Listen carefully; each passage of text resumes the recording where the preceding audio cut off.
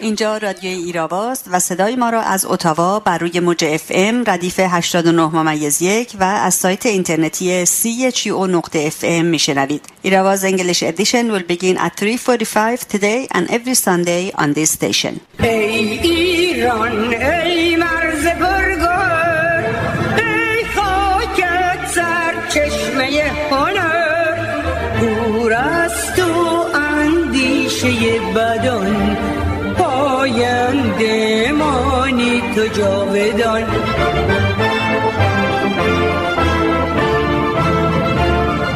ای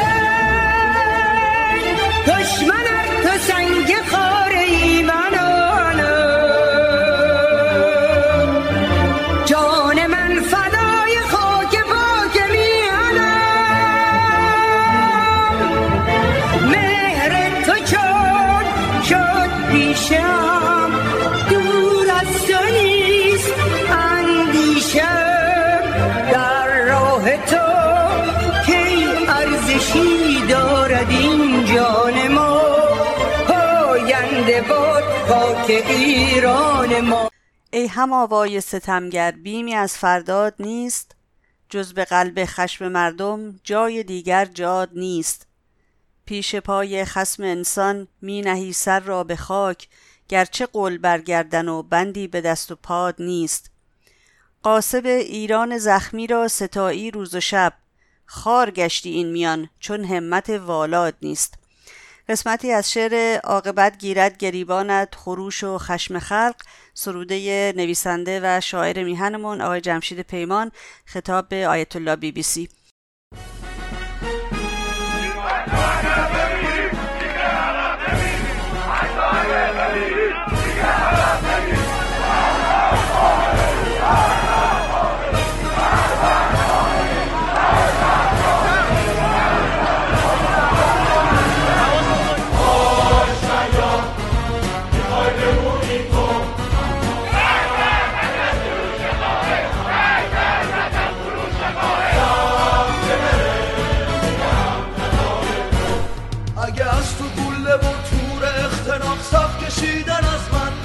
اگه از تو طرح تبعیض و حق کشی تن ندادن از من،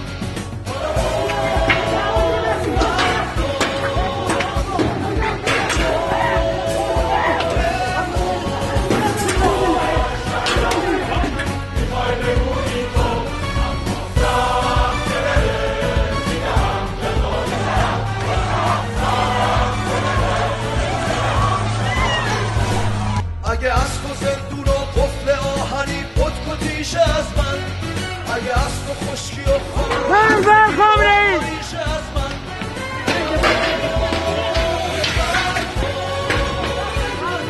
ماشاءالله ماشاءالله مرد خامنه‌ای ماشاءالله میخوای بگونی تو اما سخت بره میدهم جزای تو، اما سخت بره میدهم جزای تو.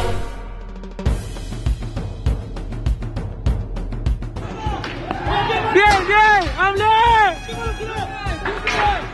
ای والله به این مردم ماشین پلیس فرار کرد.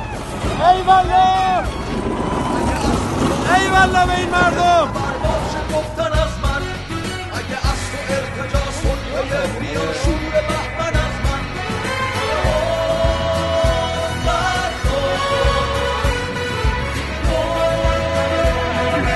این سری دیگه سری قبلی باید بری. مردم غریب سنجا خامنه ای بترس. صدای مردم ها.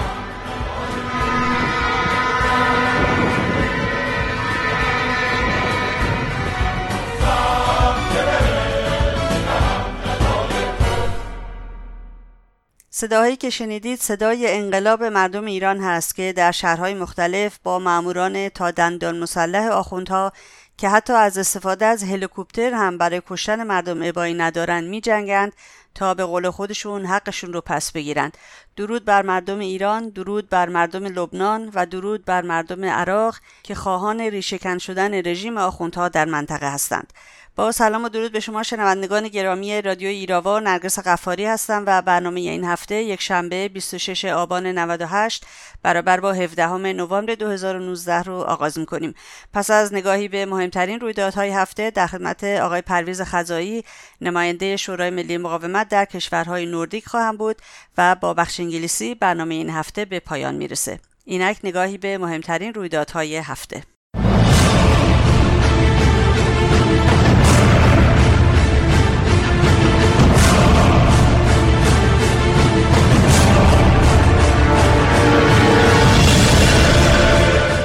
همانطور که انتظار می‌رفت، قیام مردم ایران علیه کلیت نظام همچنان ادامه دارد. قیام مردم ایران از روز جمعه و به دنبال 3 برابر شدن نرخ بنزین در چند شهر شروع شد که به سرعت به شهرهای مختلف کشور سرایت کرد. بر اساس اطلاعیه شورای ملی مقاومت 26 آبان، اعتراضات مردمی به 93 شهر رسیده است. این اطلاعیه همچنین افزود تاکنون 27 تن از شهدا به ثبت رسیده است، اما تعداد شهیدان بیشتر است و جزئیات بیشتر بعداً به اطلاع میرسد. با این وجود قیام مردم برای سومین روز از اولین ساعات امروز در تهران و سایر شهرها ادامه دارد. در خبر دیگر، ماموران حکومتی با شلیک مستقیم به سمت مردم در کردستان حداقل 163 تن را کشته و مجروح کردند. اسامی برخی از شهدا اعلام شده، ولی از آنجایی که رژیم اینترنت را قطع کرده، به درستی از هویت کشته شدگان اطلاعی در دست نیست. در همین باره شخصیت‌های سیاسی و دولتی آمریکا اقدام رژیم مبنی بر بستن اینترنت را محکوم کرده و خواهان بسته شدن حساب‌های سران رژیم در شبکه‌های اجتماعی شدند. شرکت نت بلاکس در یک پیام هشداری نیز اعلام کرده که شبکه‌های تلفن همراه در ایران از جمله MCI، رایتل و ایرانسل به دنبال اوجگیری اعتراضات ارتباط اینترنت را قطع کردند. خانم مریم رجوی، رئیس جمهور برگزیده شورای ملی مقاومت برای دوران گذار، در اولین توییت‌های خود با حمایت از قیام کنندگان به خانواده‌های شهدا تسلیت گفت و از عموم مردم ایران خواست تا به قیام کنندگان بپیوندند.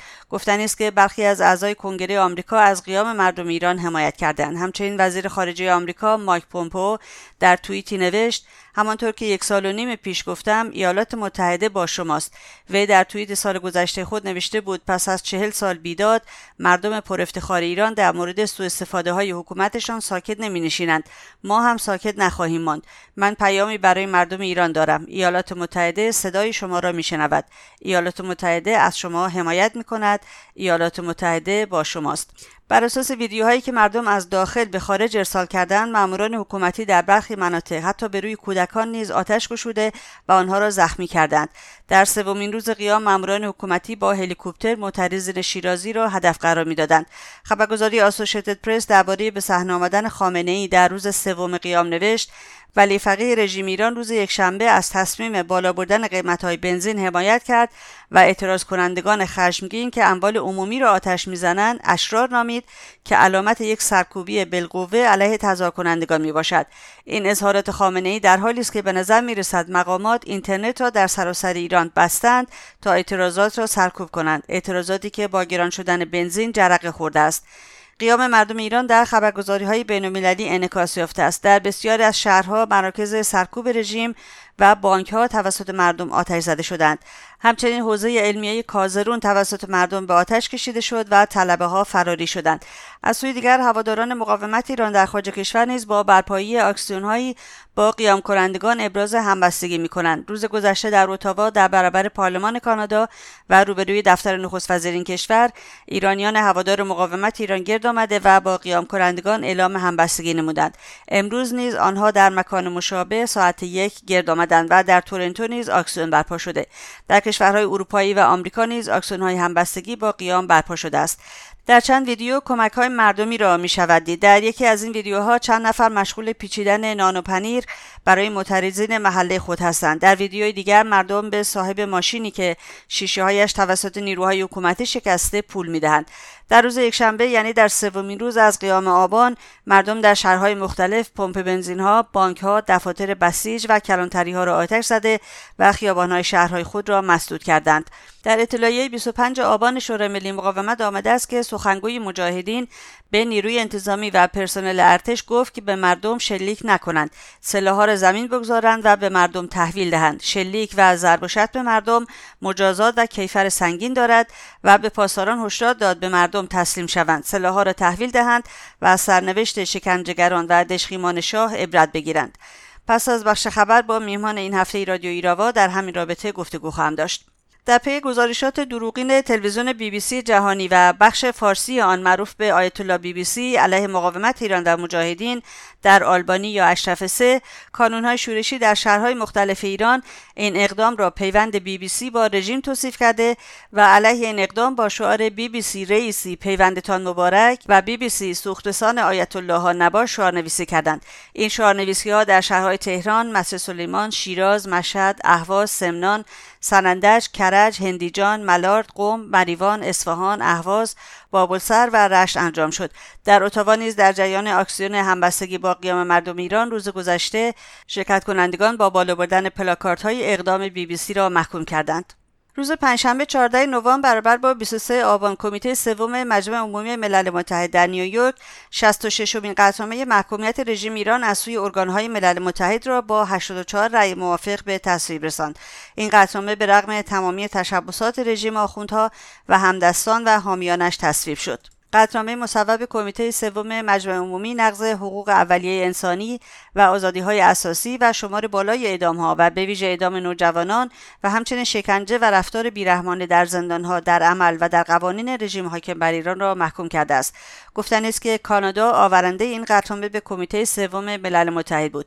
این قطعنامه از رژیم ایران می‌خواهد چه در قانون و چه در عمل هیچ کس مورد شکنجه یا سایر رفتارهای بیرحمانه، غیر انسانی یا اهانت‌آمیز قرار نگیرد و استفاده گسترده و سیستماتیک از بازداشت‌های خودسرانه از جمله استفاده از این عمل برای هدف قرار دادن افراد دو تابعیتی و شهروندان خارجی را متوقف کند و در قانون و در عمل تضمین‌های رویه‌ای برای اطمینان از استانداردهای دادرسی عادلانه را حفظ کند. در بخش پایانی قطعنامه کمیته سوم مجمع عمومی ضمن تاکید بر لزوم بازدید گزارشگر ویژه سازمان ملل متحد از ایران آمده است مجمع عمومی تصمیم دارد تا بررسی وضعیت حقوق بشر در ایران را ادامه دهد. خانم مریم رجوی رئیس جمهور برگزیده شورای ملی مقاومت ایران برای دوران گذار ضمن استقبال از تصویب 66مین قطعنامه ملل متحد گفت مسئولان اکثر جنایاتی که در این قطعنامه به آن اشاره شده است همان کسانی هستند که از 4 دهه پیش مستمراً به جنایت علیه بشریت و به خصوص در قتل عام زندانیان سیاسی در سال 67 اشتغال داشتند. این قطعنامه بار دیگر بر این ضرورت انکارناپذیر صحه می‌گذارد که مسئولیت سردمداران جنایتکار این رژیم قرون وسطایی میباید پایان یافته و همگی آنها میباید به خاطر 4 دهه جنایت علیه بشریت در برابر عدالت قرار گیرند. به دنبال تظاهرات شبانه جوانان شادگان و بستن خیابان اصلی این شهر تا صبح که در پی مرگ مشکوک یک جوان هموطن عرب به نام حسن حیدری بالا گرفت، ماموران لباس شخصی و نیروهای امنیتی صبح دوشنبه هفته گذشته در وحشت از گسترش اعتراضات پیکر حسن حیدری را مخفیانه دفن کردند و فقط به شمار بسیار محدودی از بستگانش اجازه حضور در محل را دادند. بستگان این جوان 29 ساله درباره مرگ مشکوک او گفتند وی ابتدا به دنبال احساس مسموم شدن به بیمارستان منتقل می شود و بعد از وخامت شدید حالش در صبح یک شنبه به ما گفته شد که او در اثر سم جان خود را از دست داده است، در حالی که حسن جوانی تنومند و سالم بود و هیچ بیماری یا مشکل قلبی نداشته است، اما بارها به دلیل شعرهایش در مخالفت با رژیم توسط اداره اطلاعات اهواز بازداشت شده بود. به چند خبر از سایت کمیسیون زنان شورای ملی مقاومت ایران توجه بفرمایید. راحله راهمی پور فعال حقوق بشر و ژیلا کرمزاده مکوندی شاعر و از اولین همراهان حرکت مادران پارک لاله سه‌شنبه شب 21 آبان توسط ماموران سپاه پاسداران در تهران بازداشت شدند. آنها هنگام تفتیش خانه خانم راهمی پور ضمن توهین به فرزندان وی پسر او را به اتاق دیگری برده و مورد ضرب و شتم قرار دادند. روز چهارشنبه 22 آبان جلسه دادگاه فعال کارگری ندا ناجی برگزار شد. جمال عاملی همسر ندا ناجی در توییتر خود نوشت دادگاه ندا برگزار شد، وثیقه‌ای صادر نشد و باز به زندان برگردانده شد.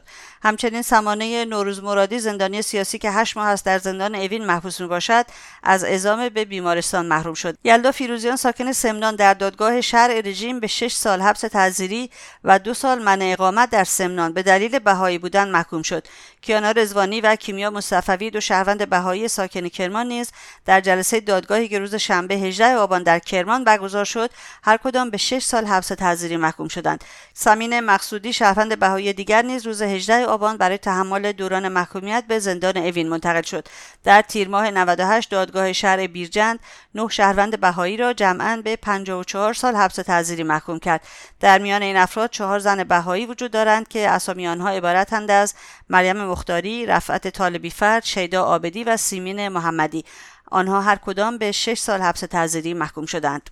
سازمان عفو بین‌الملل با صدور یک بیانیه اقدام فوری به تاریخ 22 آبان 13 نوامبر خواستار آزادی فعال مدنی کرد زهرا محمدی 29 ساله و یکی از مؤسسین انجمن فرهنگی اجتماعی نوژین شد. زهرا محمدی در تاریخ 2 خرداد سال جاری در حمله ماموران اداره اطلاعات سنندج به منزلش بازداشت شد. لیلا آژیر، مدیر کل امور بانوان و خانواده در کردستان، روز 18 آبان به خبرگزاری حکومتی فارس گفت 38% زنان تحصیل کرده استان کردستان بیکارند. معاون امور زنان و خانواده دولت روحانی معصوم ابتکار اما تصویر کلی‌تری از این وضعیت داده. وی میگوید متاسفانه تعداد دختران فارغ التحصیل بیکار 4 برابر پسران است. این بود نگاهی به مهمترین رویدادهای هفته. برای دسترسی به پادکست برنامه‌های ایراوا به وبسایت ما radioirava.com مراجعه بفرمایید و رادیو ایراوا رو هم در سایت‌های اجتماعی یوتیوب، فیسبوک، توییتر، ویمیو، تلگرام، پینترست و اینستاگرام دنبال کنید. لطفاً ایستگاه رادیویی CHU رو هم در توییتر و فیسبوک دنبال کنید. مرگ بر خامنه‌ای! مرگ بر خامنه‌ای! بسنگ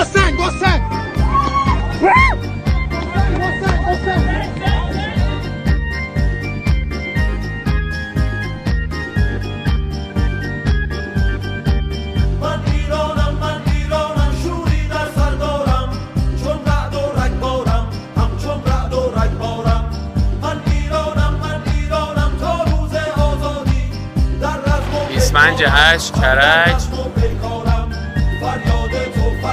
شیراز پلیس آتیش زدن شیران است این فریاد شیران است بردش خیمان بر دوکینت آغاز پایان است آغاز پایان است این آغاز پایان است. و میرسیم به بخش مصاحبه این هفته رادیو ایراوا.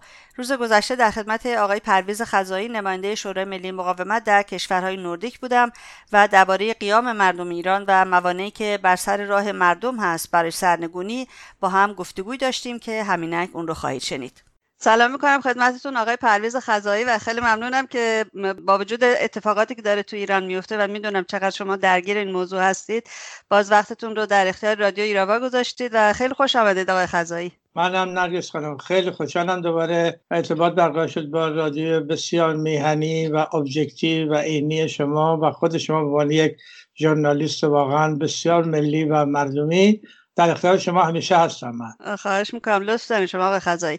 آقای خزایی، بحث ما چند روز پیش من بهتون گفتم که در رابطه با یه موضوع دیگه میخوام با هم صحبت کنیم. البته خیلی بی ربط نیست به اتفاقاتی که الان تو ایران داره میفته، ولی فکر کردم که بیشتر تمرکزمون بذاریم روی اعتراضات مردم که نسبت به گرونی بنزین الان تو خیابون‌ها ریختن. 2 روز از روز جمعه تا به حال تو خیابان‌ها هستند. سوال اولم این است که آقای خزایی، رژیم که خودش میدونه چقدر مردم ایران مشکلات دارن از نظر اقتصادی، چه وضعیت فلاکتباری واقعا برای مردم درست کرده، چرا دست به این خودکشی زد و بنزین رو 3 برابر گرون کرد؟ ببینید، بقیده من این از روی ناچاری است و یک چیز خوبی هم که اینجا هست اینه که این نمیتونه اون جناح بگه که این فقط روحانی این کار کرده، چون بدونید که خامنه‌ای در این همه سالا یه بازی بد کاپ گود کاپ به قول شما شمس وزیر قمر وزیر درست کرده، یعنی داره مثلا دموکراسی اینجا قوه مجریه با یکی دعوا داره بین مجلس، یعنی داره یه فساد قلابی دموکراسی رو میخواد نشون بده، کنی این دولت مثلا انتقاد میشه. خوشبختانه در اثر فشارها و ورشکستگی مطلقی که خود روحانی هم چند روز پیش گفت دیگه، گفت اصلا ما بودجه نداریم، بودجه ما رفته. خب معلومه بودجه الان پیش از چیز دیگه، بشار اسد و حزب الله و حوثی‌ها دیگه و هشت شعبی اینا همه بودجه مملکت میره اونجا دیگه. اسلحه حتی حقوق میده دیگه، این دیگه واقعی به همه اینا حقوق میده. میگن 70-80 هزار نفر فقط توی سوریه داره، نمیدونم هم از حزب الله آورده هم از پاکستان و افغانستان، زینبیان و فاطمیان، خب اینا رو حقوق میده. خب اون میگه که ورشکستگی مطلقش اعلام کرد. منتها یک کاری که خوب شده اینه که هر سه قوه در اون شورای عالی هماهنگی اقتصادی تصمیم اینو گرفتن. چون اینا پول ندارن، میخوان که از طریق بنزین و منزین اینا پول در بیارن. خب این پولا رو چجوری میخوان در بیارن؟ باید به مردم فشار بیارن دیگه، چون میگه یعنی مطلق ورشکستگیه. اینه که الان یک نقطه عطف خیلی مهمی هست بقیده من واقعا، به خاطر اینکه الان در منطقه 3 جنبش به هم داره وصل میشه. دقیقا. حالا من معتقدم جاهای دیگه هم شروع خواهد شد، مخصوصا یمن. و اون اینه که الان این رژیم که خودش میگفت که استان چندم هم عراقه، استان چندم هم سوریه است، یعنی خودش میگه اگه ما اونجا نجنگیم باید بیام تو تهران و مشهد و اهواز بجنگیم. این رژیم این 3 رو وصل کرده بوده به هم دیگه که مثلا این نفوذ داره، نفوذ اسلامی و شیعه داره در منطقه. خب این کاملا ریخته این روزها. برای همینه که همین تظاهرات ایران یک بهانه خوبی پیدا کردن، یک جرقه خوبی، هر چی هم میشد انجام میشد. این جرقه است. مثلا این جرقه رژیم از روی ناچاری، چون ورشکسته از خودش دستش بالا کرد دیگه چند روز پیش این روحانی که ما ورشکستیم، هیچ پول نداریم، بدترین دوران این 40 سال الان ما هستیم. اینا منتها چیزی که خوب شده، اینا هر 3 با هم اون بالا رؤسای قوه به قول خودشون تصمیم اینو گرفتن. خب اینا وصل میکنه این جنبش داخل کشور به اون 2 جنبش دیگه، ضد آخوندی، ضد خامنه‌ای و ضد خلاصه شیعه خمینیستی که دیدید الان بیشتر توی عراق واقعا مرکز ثقل تظاهرات بر ضد رژیم و جنبش‌های جوانان همه شیعه هستن که دیدید که لگدمال میکنن عکسای قاسم سلیمانی و اینا. همچنین تو لبنان هم همینجور. اینه که من معتقدم که این از روی ناچاری بوده، منتها خب حسش هم زدن که اینجوری میشه. حالا باید ببینیم، حالا باید مردم ایران هوشیار بشن، ببینیم ما خارج کشوریا باید آگاه و هوشیار بشیم که کمک کنیم، چون اگه فردا شروع کردن به زدن مردم، به کشتار، همون کاری که میکنن. عفو بین‌الملل همین چند روز پیش گفته که اینایی که تو عراق میکشن اینا چیزای رژیمه، یا رژیمه، مسئله های رژیم، یعنی دیگه عفو بین‌الملل هیچ وقت همون رو هوای چیزی اینجوری نمیگه. خب این اگه شروع کنن همین کار در داخل کشور کنن، خب دیگه وظیفه ما ایرانیاست که از مقاومت سازمان یافته که ما میگیم که در تقاطع قیام و کانونهای شورشی میتونیم رژیم بندازیم. این رژیم با صلح و نمیدونم لبخند و این چیزا نمیتونه که مثلا چیز کنه. الانم گزارش من الان نگاه کردم که 4 کشته داده. بله. یعنی این رژیم میکشه. این رژیم یعنی چاره‌ای نداره. مکانیسمش چجوری از بال پشتبان‌های بصره و بغداد و نمیدونم جنوب و مردم رو به میزنه تو سرشون، تو قلب جوانای عراقی. بله. تو شیراز هم همین کار انجام دادن آقای خزایی. از بالای پشت بوم یکی از جوانا رو تا اونجا که من میدونم و تایید شده یکی از جوانا رو کشتن، یک نفر دیگه در سیرجان کشتن. بله. چندین نفر مجروح شدن. یعنی که رژیم به قول شما خب ماهیتش همین هست، با سرکوب زنده بوده تا به حال و به غیر از این چاره دیگه نداره برای روبرویی با مردم. لبنان هم همینجور. الان شما دیدید که لبنان هم تا 2 تا اونجا که من دیدم 2 شهید دارن. بله بله. حزب الله میزنه دیگه، حزب الله حمله میکنه، یعنی حزب شیطان مقابل مجاهدین.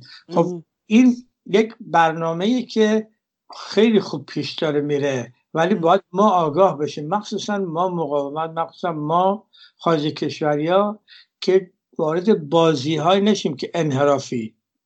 دقیقاً باید چیکار کنیم آقای خزایی الان؟ ببین- وظیفه ما الان چیه دقیقاً؟ ببین من همیشه گفتم نرگس خانم، ببینید هر جنبشی تو تاریخ بشریت، جنبش‌هایی که موفق بودن، دو تا عامل اصلی داشتن، دو تا پا. یه عامل اکسیلری یعنی کمکی داشتن، اونم سیاست خارجیه. اما نه اینکه سیاست خارجی باید بیاد در ما دموکراسی بیاره. این اشغال عراق آقای به وسیله جورج بوش برای 7 پشت تاریخ بشریت کافی است که همین بدبختی که ایجاد شد سر همین اشغال عراق بود که به زور دموکراسی آوردن تو عراق. این پای یکی مردم اون کشورن، یکی مقاومت سازمان یافته است. شما هر جای تاریخ، من خوندم، من هند 4 سال بودم، تاریخ حتی هند خوندم، همینجوری الکی نبودی که مثلا مهاتما گاندی برنده شده. مقاومت سازمان یافته حتی رفت به سوی مبارزه مسلحانه و کانال‌های شورشی که انگلیس ترسید بعد از قتل عام امرتسر هند یا جاهای دیگه. یعنی تا پشتیبانی نیاد، یک مقاومت سازمان یافته نباشه، خب مردم دست خالی میان تو خیابون، اونم رژیم میکشه. مگه نکرد توی جنبش به اصطلاح سبز که ملاخور شد و موسوی خوار شد اینا؟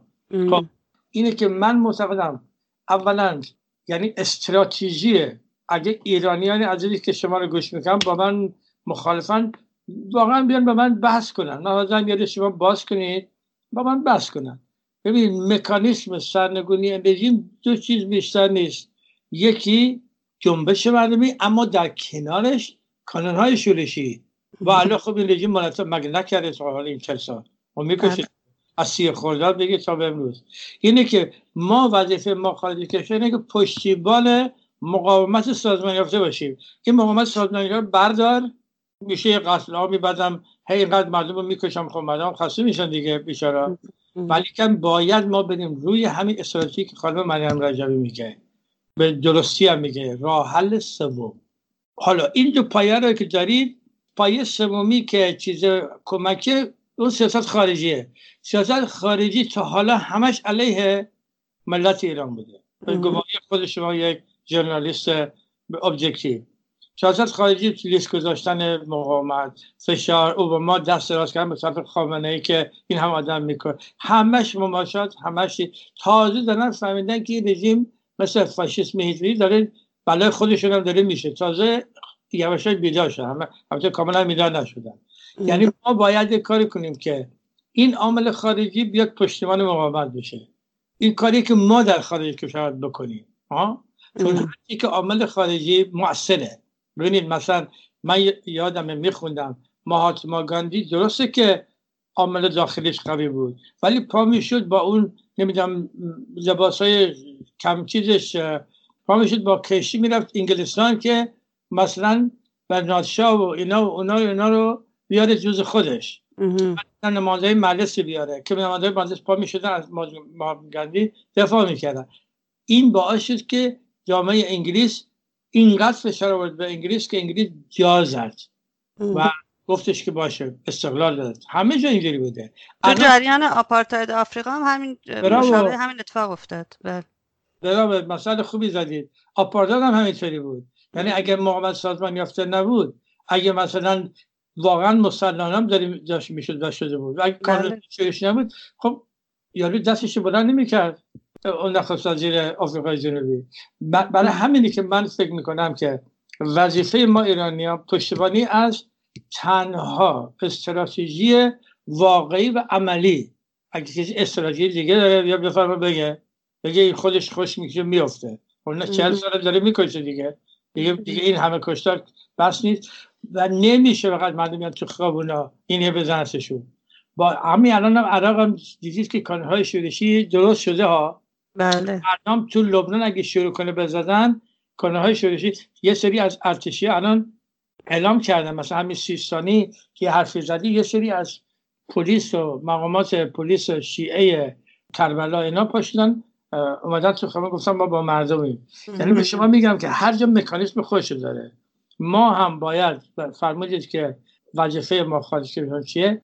پشتیبانی از طرحی که خانم مریم رجبی داده، اولا راه حل سوم که ما نمیخوایم شما دموکراسی بیارید حق نکنید به ما مثل عراق اشغال نظامی نمیخوایم، فقط شما دست از مماشات بردارید، کمککار مقاومت باشید دیگه، بقیهش میشه مردم ایران و کانونهای شورشی، همون استراتژی سازمان مجاهدین و شورای ملی مقاومت، آن چیزی که خانم رجبی گفته. آقای خزایی، خب ما چندین سال الان میدونیم که شورای ملی مقاومت چقدر فعالیت داره رو این زمینه که مماشاتگران غربی رو در واقع نظرشون رو عوض کنه، متقاعدشون کنه که با مردم ایران باشن به جای رژیم ایران. البته یکم تغییر پیدا کرده از اون موقع، ولی خب هنوز به قول معروف المنتاش توی اروپا به خصوص هنوز دنبال مماشات و نمیدونم بدبستان هستن با این حکومت ضد مردمی و ضد انسانی. شما به موانع درونی که مردم ایران برای سرنگونی رژیم باش مواجه هستن هم اشاره کردید، موانع بیرونی رو هم گفتید. من میخوام یکم در تو با نقش رسانه‌های فارسی زبان خارج کشور آقای خزایی صحبت کنیم که توی این میان چه نقشی دارن الان. بله، بسیار بسیار بحث خوبی رو شروع کردید.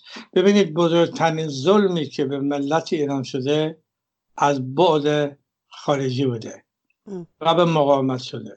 سابقه نداره که من حتی یادمه من خودم که توی فرانسه درس میخوندم جز این کمیته های محلی هوادار چیز بودم، ضد آپارتاید، ماندلا و اینا، و من میرفتم توی جلساتشون، من میرفتم میدیدم. باز هم توی غرب اینجوری نبود، فقط انگلیسی بود که پشتش بود و یه چند تا کشور دیگه که پشت مثلا آپارتاید، ولی همه لااقل در به وضوح هم میگفتن که ما مثلا مخالفیم با جنبش نژادی. بگذاریم که آمریکا همون موقع هم که ماندلا رو گذاشته بود تو لیست تروریستی. خب این یه چیزی که درد تاریخه، ولی هیچ دردی بزرگتر نبوده از دردی که عامل خارجی علیه مردم ایران و مقاومت ایران کرده که خوشبختانه به همت خود ما فقط. شما اگه واقعا من یه جایی غلط میگم شما تصحیح کنید. ببینید اگه ما خودمون تو صحنه نبودیم، اگه ما تو خودمون، شماها، ما، مقاومت، هوادارا، مردم ایران، خب کسی برای ما که تره خورد نمیکنه که ما باید خودمون رو به جهان تحمیل کنیم. بزرگترین ظلمی که به ما شد اینه که سالهای سال تمام 90% انرژی ما صرف مبارزه با عامل خارجی شد، صرف مزمحل کردن مماشات شد، لیست گذاری، این اون مماشات با رژیم، این برنامه فرجام این کاره که خب یعنی این عامل خارجی بسیار به ما ظلم کرده، به ما ظلم کرده، ولی خب ما خوشبختانه بسیار بسیار موفق ازش در اومدیم. یعنی یک چیزی شده الان به جایی که مجاهدین تو لیست تروریستی باشن، پسر خامنه‌ای الان تو لیست، خود خامنه‌ای و دستگاهش و خانواده و بیت و سپاه پاسداران دیگه چیش مونده دیگه، همه چیز تروریستی ان دیگه. خب این باعث میشه که ما هوشیار باشیم که این همیشه زنده است، این توطئه‌های علیه ما، این توطئه‌ای که علیه ما میکنن، این کارهایی که انجام میدن، اینا همیشه دوباره فردا میزنه بالا، دوباره یه رئیس جمهور دیگه میاد، حالا نمیاد یکی نمیدونم چیز میکنه. خب اینا هر کی به فکر خودشه دیگه.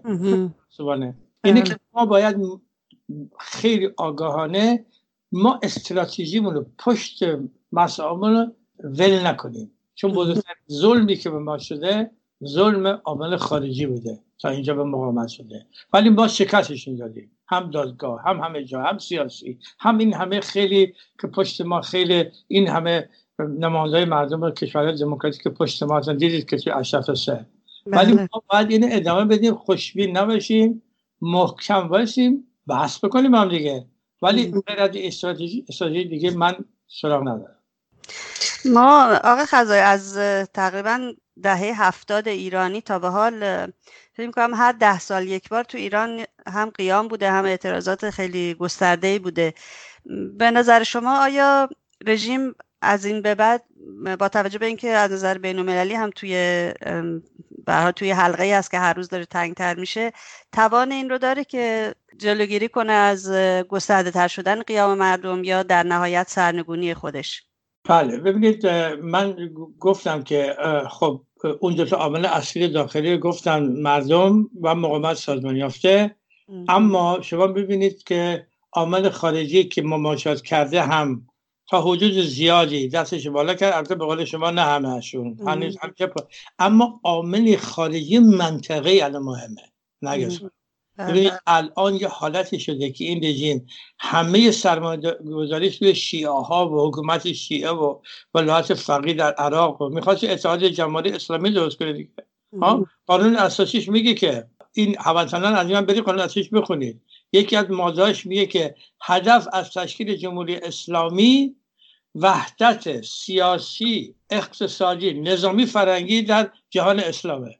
یعنی بخوانید من کامپ هیتلر که نژاد ژرمن بعد تمام جبه. این الان داغون شده، یعنی رنگ باخته. این استراتژی این شیعیسم خمینیستی الان دیگه مورد تنفره. این عامل الان خیلی عامل خوبیه که اومده، ولی خب اگه اینا وصل بشه این سه کشور، امیدوارم کشورهای دیگه هم وصل بشه علیه رژیم، اینا با قیام داخل ایران برای همین رژیم میترسه. برای همین خامنه‌ای گفت اگه ما نجنگیم در سوریه باید بیام توی مشهد و تهران و اهواز بشه. همین این هم یه عامل خیلی مهمیه. شما سوال کردید که رژیم چه کار میکنه. این الان آچمزه از نظر ایدئولوژی. دیگه نمیتونه بگه که من چیزای شیعه ها هستم. دیدی که سیستانی هم با وجود این که متاسفانه خیلی دست به اثر میرن اینا، این شیعه های عراقی یعنی رهبرشون، ولی نه خود مردم. خب یه حرفای زدی ولی گفته دخالت خارجی نکنید، این مردم امروز هم گفته دیگه دیروز. خب اینا الان نشون میده که این از نظر ایدئولوژی خمینیستی اتحاد جماهیر اسلامی و شیعیسم و این چیزایی که گفته این شکست خورده.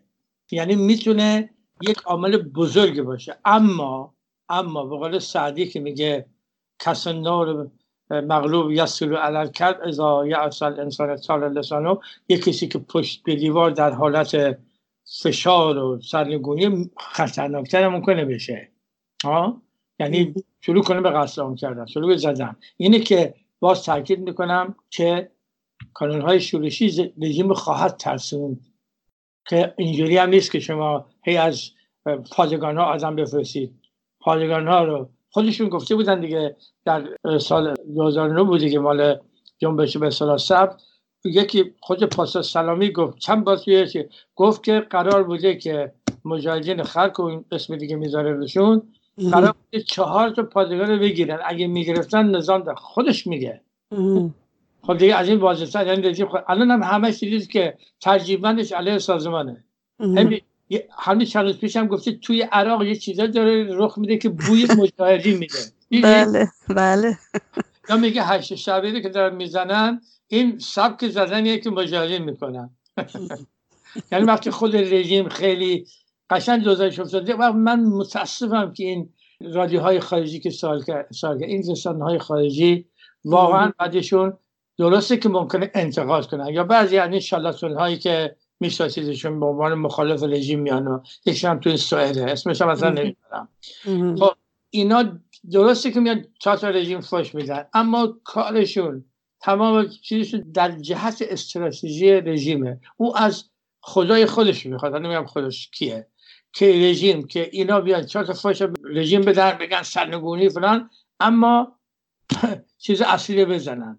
یعنی کسی که درست جلوی جبهه وسایلش اونو بزنی، مثلا توی جنگ بین‌المللی اول که ورزون جلوی فرانسوی‌ها توی ورزون جلوی چیزو گرفته بودن، جلوی آلمان گرفته بودن، تو سنگر بودن دیگه. اصلا کریسمسش هم تو سنگر میگرفتن، میخوندن. ماها اونجا بودن تو ای مثل اشرفی‌های ما. مال ما به ظلم غربی، خب مال ما طول کشید شد 40 سال، ولی اونم همینجوری بودن. یعنی اینکه محکم وایسادن و محکم جلوی این مسائل وایسادن، این میتونه خودش هم در داخل هم در منطقه هم در همه جا خلاصه تحمیل کنه که این رژیم باید بره. دقیقاً. آقای خزایی، داشتم چند روز پیش این سایت BBC فارسی، البته من زیاد نمیرم، ولی در رابطه با این اطلاعیه‌ای که کمیسیون ضد تروریست داده بود در رابطه با برنامه‌ای که داشتن در BBC رفتم نگاه کنم و اتفاقا همین خبر تظاهرات مردم نسبت به گرونی بنزین رو زده بود، ولی در کنارش خیلی جالبه، در کنارش مثلا یک مقاله دیگه گذاشته میگه آیا مثلا قیمت بنزین ارزون ترین هست در دنیا. یعنی میگم واقعا با یک شیوه های بسیار بسیار مزورانه و به قول شاملو حرامزادگیه، در واقع میبخشینی حرف رو میزنم، ولی واقعا با شیوه های بسیار بسیار مزورانه. ولی آقای خزای، من خیلی روی این موضوع فکر کردم، واقعا چرا اینقدر ایران و مردم ایران تحت بمباران رسانه‌ای هستن؟ شما میدونید همه کشورهای اروپایی تقریبا رادیو تلویزیون دارن، فارسی زبان دارن به طرف ایران میره. فکر می‌کنین دلیلش چیه دقیقاً؟ که چی؟ که برنامه‌های فارسی دارن میفرستن طرف ایران، یعنی مردم ایران 24 ساعت تحت بمباران رسانه‌ای هستن از طرف این رسانه‌ها. بله، به خاطر اینکه رژیم بسیار در اینجا موفق بوده. اگه بخوام بگیم رژیم در چه چیزایی موفق بوده، یکیش اینه که تونسته در پوشش رسانه‌های خارج کشوری فارسی زبان رو به داخل کشور و یه سری هم منتقد و میدونم حتی کسی که بعد عملیات رژیم میگه اینا رو میاره و خیلی هم رژیم تشویق میکنه. بارها بوده که یکیشون هم گفت به من گفتن که شما بیا و ما یه چیزی هم بهت میدیم تو علیه رژیم با حرف هم بزن. یکیشون بود مسابقه کرده بود توی دبی که به ما گفتن ما بهت یک چیزی میدیم مثل همین زم و اینا که تو چیزی بگو اما پاکستان به قول یارو اما مجاهدین بزن، اما یعنی مقاومتی که در صف اول جبهه بس همین جبهه ورزون بهتون گفتم در جنگ آخر قرن 19 یعنی فکر کنید که اینا رو که بکنید اگه مثلا ورزون شکست میخورد، خب آلمان فرانسه رو گرفته بود. خب این خارج کشوری ها یعنی ماها که آگاهی داریم باید اینا رو سرجشون بشونیم. مثلا همین BBC، همین هایی که توی BBC هستن که شناخته شدن دیگه، یا توی سریعت هستن یا رژیمی هم که مثلا بریده اومده شده حالا شده دموکرات شده، مثلا موسویان که دعوتش میکنن به کاخ سفید آقای اوباما توی همین چارچوب نمیدونم نیویورک و نیویورک و فلان اینا. اینا بقیده من بیشتر دشمنن بدون رضاوسی، بیشتر دشمنن تا رژیم، چون رژیم یه دشمنیه که شمشیر آخته داره میبینیش آخونده کارش هم بینه. اون روزم داشت میگفت که باید جهان یک روزی ما در آمریکا نمیدونم انقلاب اسلامی میگه. این رژیم این برنامه‌های 65 زیاد میگه، ولی اینهایی که در لباس مخالف خیلی هم راحته، خیلی هم اینا رو تالریت میکنن، دیدید که خیلی تحملش هم میکنن. بله مثلا همین کسی که اخیراً بوده راجع به این که تو سوئد گرفتن، خب اون یارو که شارلاتانه معلوم بوده که اصلا دارن فیدبکش میکنن که فقط این اینجوری بگه ولی تهش علیه سازمان باشه دیگه. تو اون برش اون گوشی دستشه که دشمن اصلیش کیه. ما ایرانی‌ها باید آگاه باشیم که کی به دشمن اصلی ملت ایران کمک رسانه‌ای میکنه. همین چیزی که شما راجع به BBC گفتید. خجالت نمیکشن، میگن که مجاهدین زندگیشون رو گذاشتن کنار. خودش خجالت نمیکشه. اگه اینقدر شرف داره که اگه انگلیسیه، پس اون کشتی هایی که مردم بچه هاشون میفرستادن زیر بمباران هیتلر فرستادن به آمریکا و استرالیا، صدها ده‌ها هزار بچه‌شون مردم انگلیس فرستادن که خانواده‌شون ول کردن، جدا شدن، رفتن در جبهه. خب حالا اونا 5 سال کار کردن ولی ما خب مجبور شدیم متأسفانه 40 سال. آیا این گناه یک کسی که تو جبهه ها می‌جنگه زندگیش سر دستش گذاشته، خانواده‌اش سر دستش گذاشته؟ پس فنلاندی‌ها چی که در زمانی که با استالین می‌جنگیدن هزارها نفرشون جدا شدن از هم دیگه، رفتن توی جبهه ها، زنا پشت جبهه جلوی جبهه و حدود 70,000 بچه رو فرستادن به سوئد که تو راه هم مردن. خجالت نمیکشن اینا؟ خجالت نمیکشن که اینا اگه واقعا اروپایی هستن چرا نمیرن تاریخ اروپا رو خوب یاد بگیرن؟ اینجوری نیست، به خاطر اینکه تو اینا نفوذ کردن. یعنی اینا بلندگوهای خارج کشوری خامنه‌ای هستن. حرفم همینه، هیچ سوال دیگه هم اصلا نمیشه. اگه میگن هموطنان از اون یه روز من به شما میگم یه روز یه شب بیان اصلا مستقیم از رادیو شما من جدل کنن. واقعا خیلی جای تأسف داره، واقعا به قول شما درد این که یک همزبونت و یک هموطنت بیاد و از دشمنت مثلا به این شکل دفاع بکنه و توجیه بکنه، خب خیلی دردآورتره آقای خزایی. یه نکته‌ای که الان یادم رفت بگم، همه شما گفتید، ببینید وقتی که ما در جنگ ما چیز نکرده بودیم که آقای بوش بره عراق بگیره، که ما خب شروع کردیم بچه‌های مجاهدین و اونجا هم زندگی بود، اونجا خانواده بود، بچه‌های مجاهدین آوردیم بیرون، بچه کوچولوها رو. بله. اون از دماغ یکی در نیامد. الان همه‌شون هم یه سریشون برگشتن بزرگ شدن، رفتن اونجا پیاده، یه سری هم هستن، یه سری هوادارن، یه سری نیستن، رفتن بشو. اما همین کشتی‌هایی که انگلیسی‌ها با بچه‌هاش می‌فرستادن به استرالیا خجالت نمی‌کشن که یکیشون هیتلر توی دریای شمال زد و تمام بچه‌ها رفتن زیر آب، 3000 بچه رها شدن و مردن. خجالت نمی‌کشن این همه بچه که از فنلان اومدن یخ زدن تو راه. اینا جهالت نیست، اینا واقعا هوشیارانه دارن سر هموطنان خارج کشور منو کلا میزنن. من میدونم هموطن داخل کشور زیاد شاید چیز نکنه، مشکل ما اینه که هموطن خارج کشور ما باید آگاه باشه، گول این BBC اینا رو نخوره و این رادیوهای واقعا معلوم الحال خارج کشوری رو بدون رو درواسی. دقیقا همینطور، نه دیگه رو درواسی دیگه نداره آقای خزایی دیگه. بعد از این همه سال، این همه تجربه، به قول شما باید روبرو اینها ایستاد و حرف زد، چون نمیشه دیگه، نمیشه سکوت کرد و اجازه بدیم همینطور ادامه بدن علیه منافع مردم ایران فعالیت بکنن.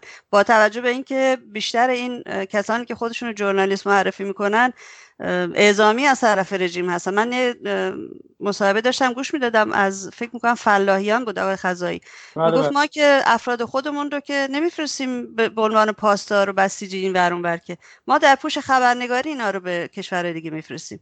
یعنی واقعا حقیقت رو در یک کلمه گفت خودش دیگه. دقیقاً درست گفت در پوشش رسانه ها و دقیقاً هم یعنی ضربه هایی که اینا نرگس خانم به ملت ایران زدن 100 برابر از ضربه رژیم بیشتر، به خاطر که خود رژیم دشمنی که آدم نگاهش میکنه میبیندش. اینا به عنوان در پوشش منتقد و روشنفکر و حتی ضد رژیم و مثل این شارلاتانه که نشسته توی سوئد، بله، و با ادعای بی‌طرفی بودن آقای خزایی، بی‌طرف بودن و محقق بودن اینا توی این اروپا اگر یه روزی فرصت باشه، من همه خیلی چیزاشو میگم، باور کنید اینقدر شبیه اینا در اومده، اینقدر شبیه اینا در اومده که اصلا دیوانه میشدم. مثلا یکی از همین توی نروژی که من هستم، یکی از بزرگترین نویسنده های کنیت هانسون که جایزه ادبیات نوبل هم گرفت، خب این همه اینو میپرسیدن، بهترین نوبل‌ها رو نوشته. اینو یک کارش کردن که قلفتی رفتی بازی هیتلر، که اینجوری هم درسته که هیتلر بده، ولی اگه هیتلر بره کمونیستا میان، بخوانید مجاهدین میان، همین حالی که رژیم میزنه. بعد نروژ شقه میشه، اروپا شقه میشه، نمیدونم شوروی میاد اروپا رو میگیره. چه بهتر پس هیتلر باشه که وسط. این حرف چیزه که تامسونه، یعنی از اوج محبوبیت منفورترین شد در نروژ، که من دارم چیزاشو سند، که مقاله که توی افتادپستان روزنامه اون زمان نوشته، حمله کردن به مقاومت که اینا میخوان کمونیست بیارن، اینا اروپا شقه میشه، نروژ به هم میخورن و فلان، بهتره که ما وحدت داشته باشیم با هیتلر که نذاریم برن شوروی بیاد بگیره. همون کارم ولیعهد سوئد کرد که نامه نوشت به هیتلر. خود هیتلر همین کنوت تامسون رو دعوت کرد به اون مرکزش توی فرکان، اون بالای چیز که اصلا ازش یک پذیرایی مجلل کرده که توی اسنادش هم هست. خب اینا یه چیزایی که این هموطنان عزیز من باید با آگاهی ازشون خواهش میکنم، همجوری سرسری نشینید یه رادیو BBC چی گفت اون چه، برید مطالعه کنید. ما اومدیم پرنده شدیم به کجا؟ تو دموکراسی ها دیگه. اما دموکراسی ها بالاترین خون دادن که دموکراسی شده، مجاهدت کردن، حالا اسمش مجاهد نبوده، شورای مقاومت داشتن، مبارزه ارتش آزادی بخش داشتن، همشون ارتش آزادی بخش داشتن. خب حالا شما فکر کنید مثلا ما غلفتی بریم توی کشوری که میگه به به چشم سوئد چقدر خوبه، نمیدونم کانادا چقدر عالیه. بابا اینا زحمت کشیدن، اینا جون دادن، مثلا اروپایی‌ها که ما اومدیم توی جمهوری. اصلا برن موزه های اروپا رو نگاه کنن، موزه هایش رو نگاه کنن، ببینن چه دسیسه‌هایی مثل همین بی بی سی بودن. یه نویسنده خیلی خوبی هم توی سوئد بود، یه خانمی، این درست این همین کنوتاسم علیه چیز می‌نوشته، مقاومت اروپا می‌نوشته. خب الان اینا کجان؟ منفور تاریخن. شما دید اینا سرشون رو می‌تراشیدن بعد از جنگ، همه تو خبرنا می‌چرخوندن دیگه. تو از دانمارک بگی تا اسلو بگی تا فرانسه بگی، ها، از جمله خود خانم شانل، همین خانمی که چیز درست کرده، بهترین اصل جهان داره لباس، خانم شانل گابریلا. این خانم زیر با مامور گشتاپو وزارت اطلاعات چیز دوست شد، عاشق شد، چیز شد و می‌خواستن بکشن. اگه چرچیل نبود جنرال می‌خواست اعدامش کنه، بعد تبعیدش کردن رفت که توی سوئیس. خب شما فکر کنید اینا رو اگه ما ندونیم، خب یه بابوی توی بی بی سی یه چیزی می‌نویسه با بی بی سی گفت، بی بی سی دیگه. اینو من هشدار میدم از طریق این رسانه شما و هموطنان عزیزم آگاه باشید. و الان ما 100 سال دیگه توی اروپا هستیم. همین.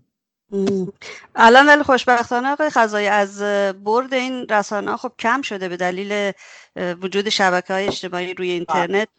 خیلی ابزار بسیار بسیار مقوی در دست کسانی که میخوان فعالیت بکنن و الان مردم ایران هم از همین وسیله‌ها بیشتر استفاده میکنن برای گسترده کردن اعتراضاتشون و همینطور رسوندن پیامشون به جهان، حتی مردم ایران که نه، به جهانیان. برای همین توی موقعیت خوبی هم قرار داریم. امیدوارم که اعتراضات مردم نسبت به گرونی بنزین نتیجه دار باشه آقای خزایی و سرکوب رژیم نتونه اونها رو متوقف بکنه و راهشون رو ادامه بدن. امیدوارم به زودی ایران ما هم آزاد بشه و روی دموکراسی و آزادی رو ببینیم آقای خزایی. من همینجوری همین امید دارم و واقعا فکر میکنم که این جنبش هایی که در منطقه به هم وصل شده از بنیاد داره این رژیم رو به ورشکستگی کامل ایدئولوژی همه چی میرسونه. اما همونطوری هم که با خودتون هم گفتید اینا کافی نیست، آگاهی میخواد. ما وظیفه ما ایرانیان خارج کشور سنگین تره. اون ملت زیر اون همه بدبختی و فشار که خودش میگفت نمیدونم 70% خانواده‌های ایران فقیرن. خود یارو آخوند میگفت، آخوند رئیس جمهور خامنه‌ای. خب من فکر میکنم الان موقعیت بسیار خوبی، اما این مقاومت اینجوری نیست که لا حسن حلقوم نیست.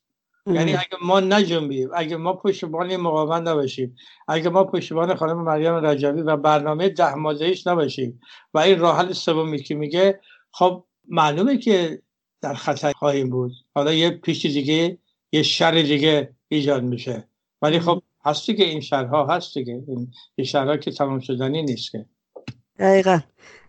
آقای خزایی خیلی ممنونم از اینکه وقت گذاشتید امروز و توضیحات مثل همیشه مفید و مختصر و بسیار جالبی که فرمودید. روزتون بخیر.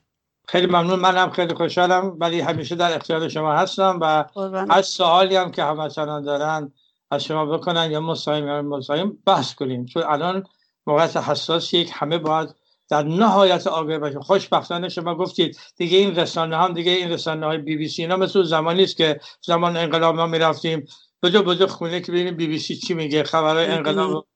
الان دیگه به قول شما هر کسی خودش یه رسانه است، هر کسی کامپیوترش پنجره به جهانه. این هم خیلی مثبته که دیگه بی بی سی و می بی سی اینا دیگه اون قدرت ندارن که اونجوری نفوذ کنن روی مردم. دقیقاً همونطور، نقطه قوت هم همونجاست آقای خزایی. موفق باشید. به همچنین مرسی. آنچه که شنیدید گفتگوی رادیو ایراوا بود با آقای خزایی.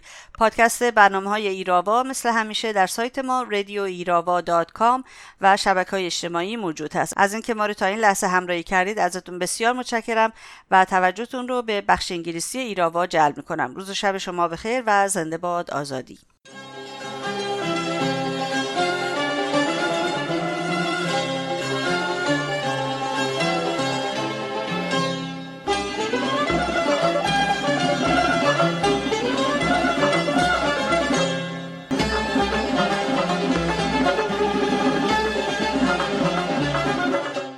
Good afternoon. My name is Narges Ghaffari and you're listening to Radio Irava on CHUO 89.1 FM and CHUO.FM in Ottawa. Today is November 17, 2019 and the third day of protests in Iran. Some 93 cities across Iran are witnessing escalating protests in response to a gasoline price hike imposed by the regime in Iran.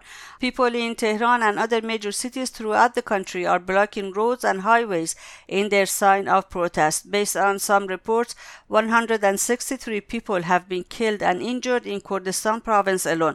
Mariam Rajavi, the president-elect of the National Council of Resistance of Iran for the transition period, from the beginning in her tweet account supported people's uprising and called upon others to join in.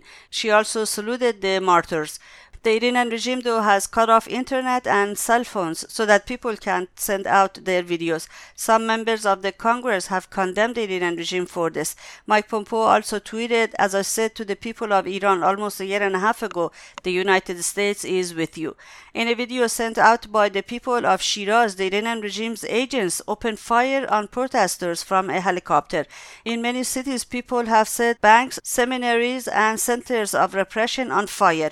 On two different videos, people are preparing food for the protesters and giving money to a driver whose car was smashed by the Iranian regime's agents. The Revolutionary Guard Corps IRGC agents arrested two human rights activist women, Rahele Rahmanipour and Jila Karamzadeh Makvandi, in Tehran on November 12. As the IRGC agents were searching the residence of Rahele Rahimpour, they insulted her children and took her son to another room and brutalized him.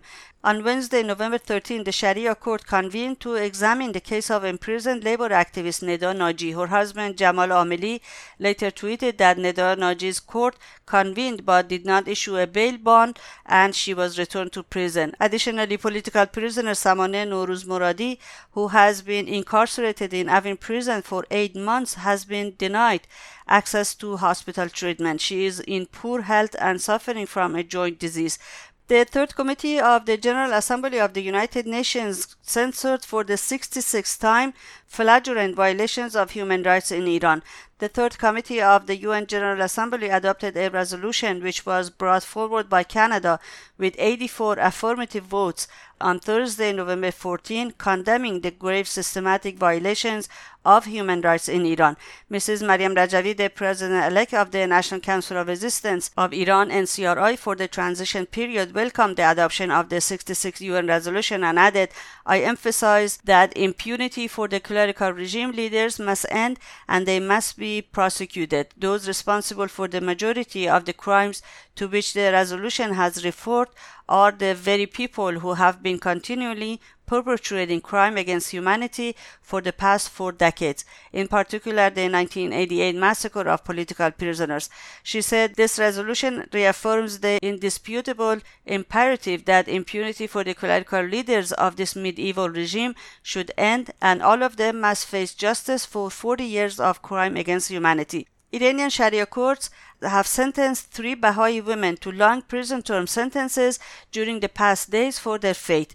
Yalda Firuzian, who resides in Semnan province, has been sentenced to 6 years in prison. She was also deprived of staying in Semnan for 2 additional years. Yalda Firuzian, who has been in prison since April 2019, was charged with membership in outlaw groups against national security and acting against national security through organized activities and propaganda. An appeal Sharia court in Iran's southern Kerman province sentenced other members of the Baha'i faith to a total of 12 years behind bars on Saturday, November 9. Kiana Rezvani and Kimia Mustafavi, residing in Kerman, were sentenced to 6 years in prison each. For news and more, please visit radioirava.com or go to chuo.fm and follow the links to our website. And that's it for this edition of Radio Irava, and thank you very much for being with us. Be sure to tune into Irava next Sunday at 3 p.m. our local time right here, chuo.fm and chuo 89.1 FM. Till then, goodbye and bedrood, and as always, long live freedom. Have a great day.